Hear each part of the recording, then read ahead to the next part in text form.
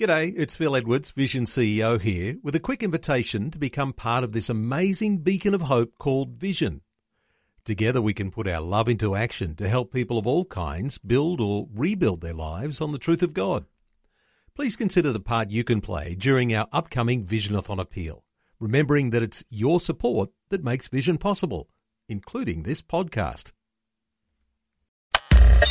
Audio on demand from Vision Christian Media. Foundations. It's very important that we always bring everything back to the gospel, because the gospel was and is and will always be the pivotal event in all of human history. That was the point of everything God set in motion. Foundations. Understanding the Jewish foundations of our Christian faith. With Robbo Robinson and Mandy Warby.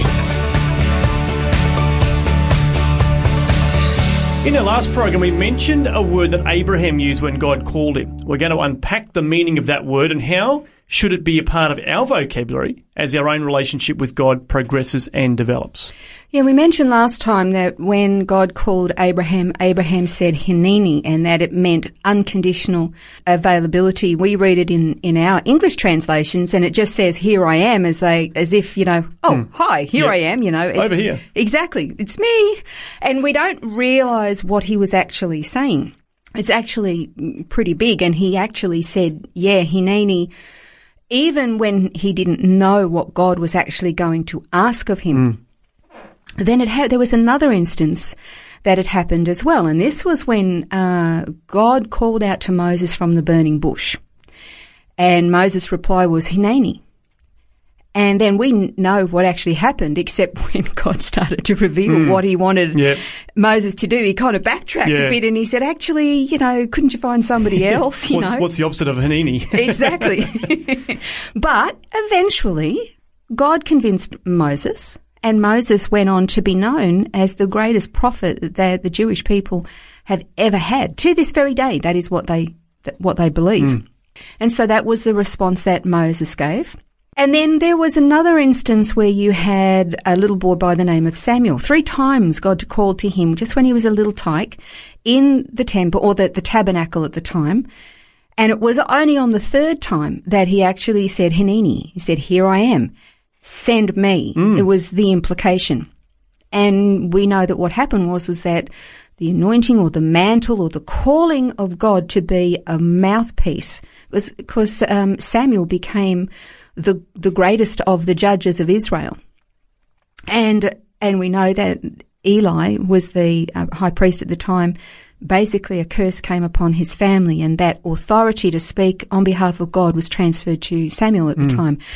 A big calling for just a young guy, really just a young kid.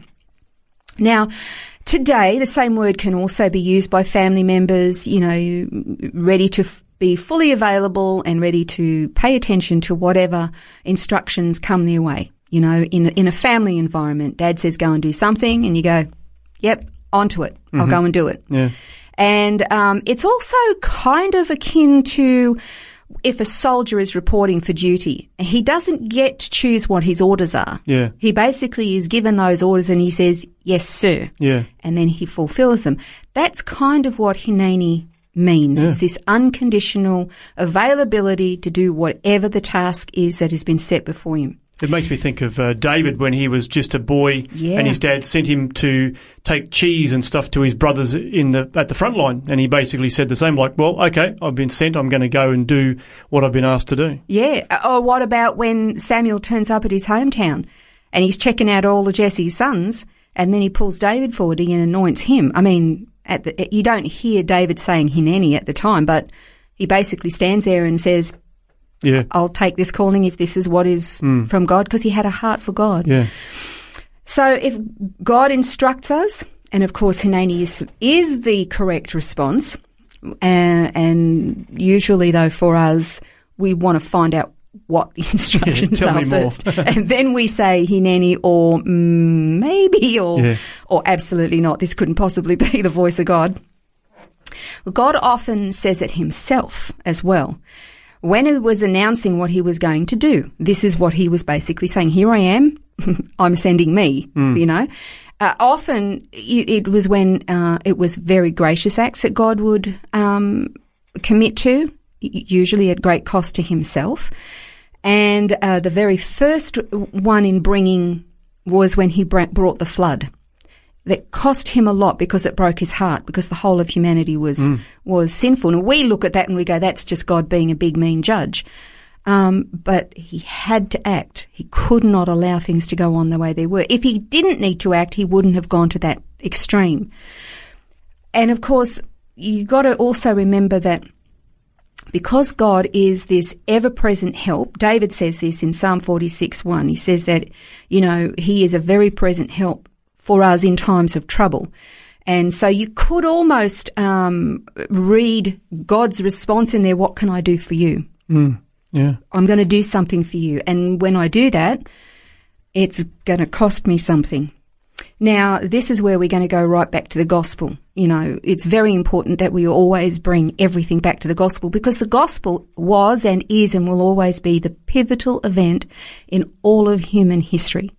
That was the point of everything God set in motion, because he knew that his human creation was going to completely blow it, and he knew it was going to cost him everything. Even before he created us, he was saying hineni to us. Yeah, that's right, yeah. And so this God of all creation, if we're looking at this circumstance of, say, reversing, instead of God saying, I've got a job for you, and us saying hineni, you reverse that and you say, my human creation has a desperate, desperate, desperate need. And I, hineni, am ready and unconditionally available to meet this particular need. And I will meet it myself. So this God of all creation, the great I am, he becomes one of us. And we've said this before, and I want to repeat it as often as we possibly can, because it's the most important thing. He becomes one of us. He's not like us in that he doesn't sin, but he becomes one of us. And he actually became our rescuer. He became our mighty warrior. He is our intercessor. He is our refuge. He's our strength. Unconditionally available, and has met every single need. He continues to meet all of our needs. I would qualify that and say not necessarily our preferences and our wants, desires and dreams and aspirations, because if they're contrary to what God wants, then they're not coming our way.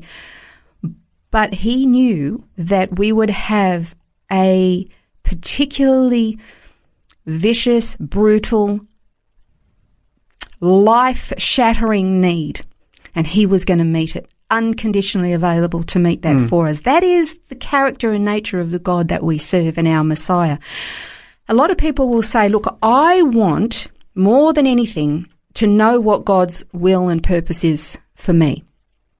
I want to be able to say hineni, but I don't have anything specific. I'm not a pastor. I'm not a teacher. I'm not a radio presenter. I don't have a particular ministry that I can do. But, the Bible already lays out a whole lot of criteria of things that are God's will for us. So if you don't have what I would say a specific title or calling or particular function or role within a church or a ministry, that doesn't mean you don't know what God's will is. And so then you go, well, what is it? Well, you go into the Bible. And you can read very, very clearly what God's will is for his children. I mean, does he want us to share the gospel with others? Yes. What about making disciples of others? Yeah, that's a task that we can all do. Absolutely. What about caring for children or for orphans and for widows, that sort of thing? God's heart beats for that, doesn't it? What about going and visiting people in the hospital who are sick? What about prison ministries? And I would qualify that and say with qualified, trained people who have ministries established, don't just go in off your own bat, but writing to prisoners. Yeah. There are so many things that are already laid out for us in Scripture that tell us these are God's will and plan for us. And in those things, the question has to be asked, would you put your hand up and say, hineni, here I am, unconditionally available. I'll go and do something like this if I don't already have other things that I'm called to do.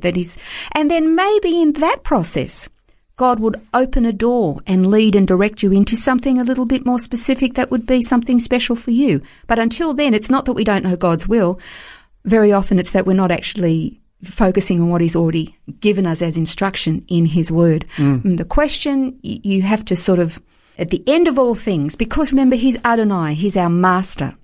When our master calls or directs, what is our response going to be? It should be, and God willing, as our journey progresses, it will be, Hineni, Lord, send me. I'm unconditionally available. That is a great reminder. Now, in our next program, we're going to be looking at the role of Messiah and asking the question, was he a suffering servant or a victorious king? That's next time on Foundations.